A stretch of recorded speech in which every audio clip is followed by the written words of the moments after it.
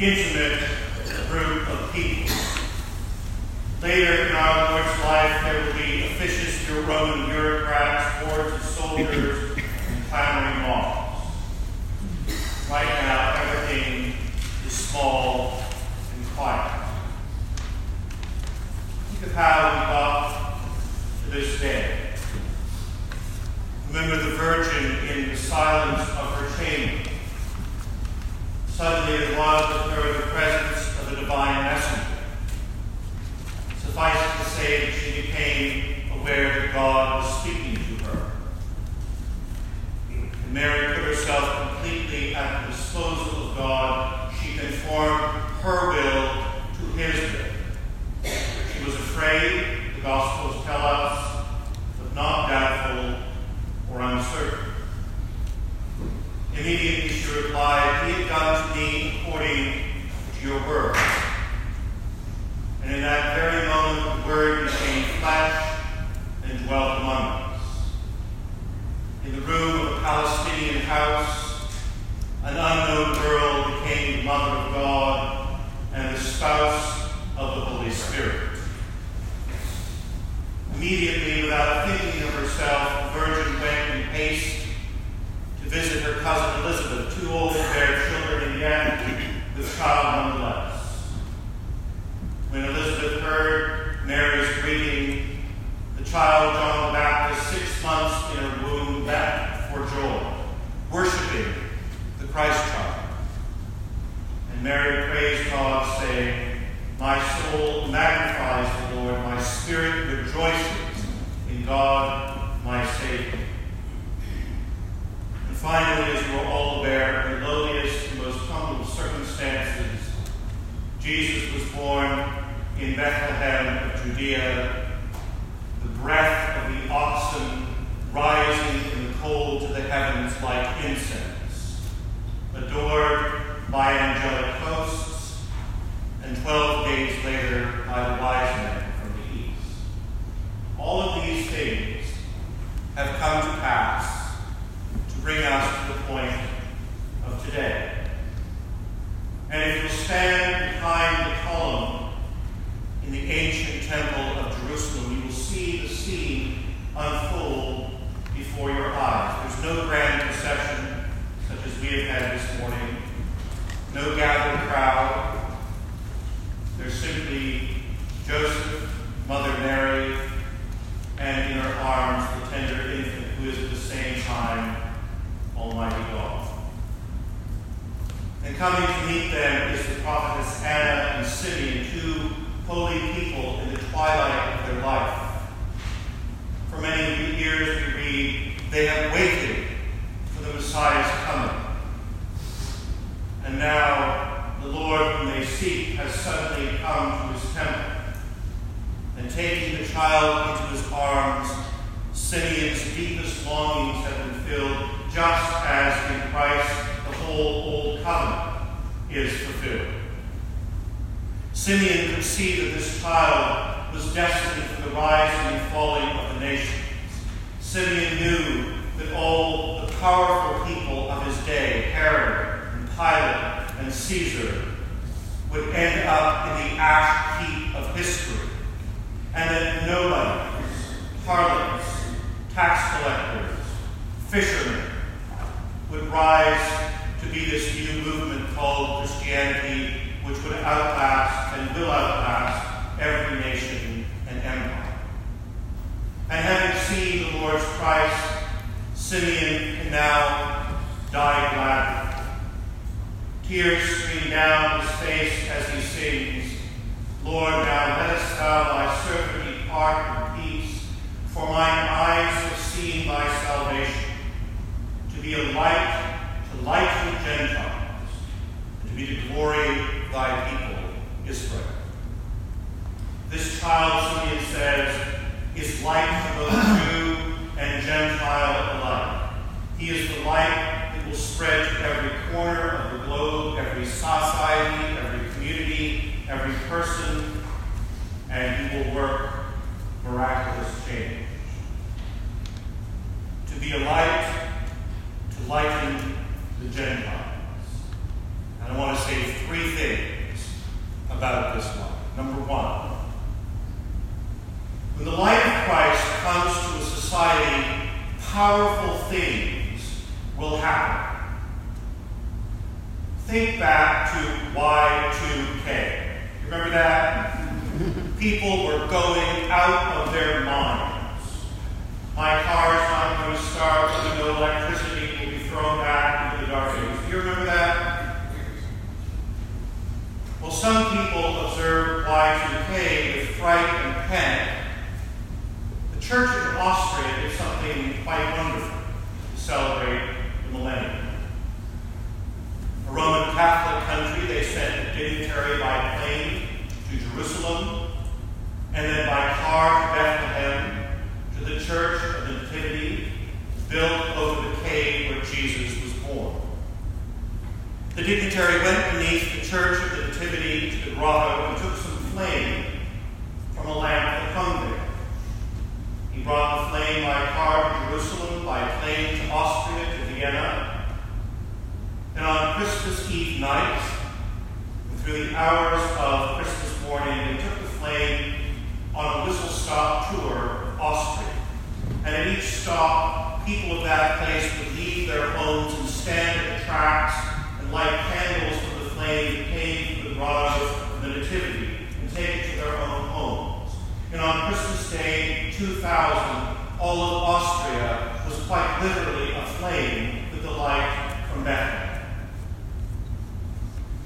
And the gospel has done the same thing. It has gone from Bethlehem to Jerusalem and to the uttermost parts of the earth, and even here it comes.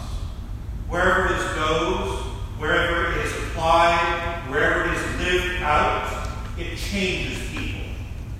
And it changes a society. You know what the gospel does in a culture? It introduces concepts that are not normally there. Concepts like respect for life, equal dignity for men and women, concepts like personhood, that people are not economic units, that people are not meant to be bought and sold. It introduces liberty and justice. And the collect today reminds us that Jesus was presented in the temple in the substance of our flesh. God in Christ dignified the human race by becoming one of us. He dignified our birth by being born. He dignified our skin by wearing it. He dignified our life by living it. He dignified our death by dying it. He dignified the whole of our life from conception to natural death because he was like us in all things, as St. Paul, all things but sin. And history teaches us, and we know this to be true, history teaches us that whenever the light of the gospel is burning in a culture, in a society, these truths are self-evident. The late Pontiff, John Paul II, well reminded us that when the culture of death is falling on a society, the ends of the spectrum, the very young and the very old, begin to be ignored, forgotten, disposed of, or considered an inconvenience. And when the light of the gospel finds a home in a culture, that culture changes. This has been true throughout history, and Simeon knew this. To be a light to lighten the Gentiles. Secondly, when the light of Christ comes to a community, it does powerful things. We all belong to various communities. There's our city, of course, our church, our workplace, even our families are communities of a sort. When the light of Christ burns in a community, it produces an atmospheric change. It changes things. I'm not saying that our workplace or our home will be sweetness and light every hour of the day.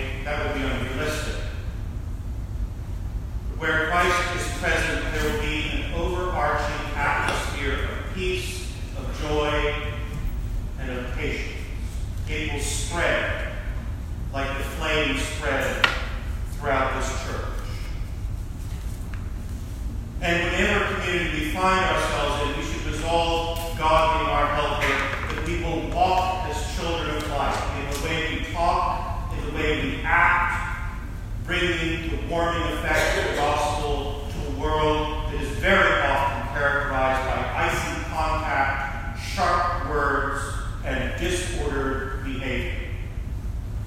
As Christians, we are bearers of Christ's light.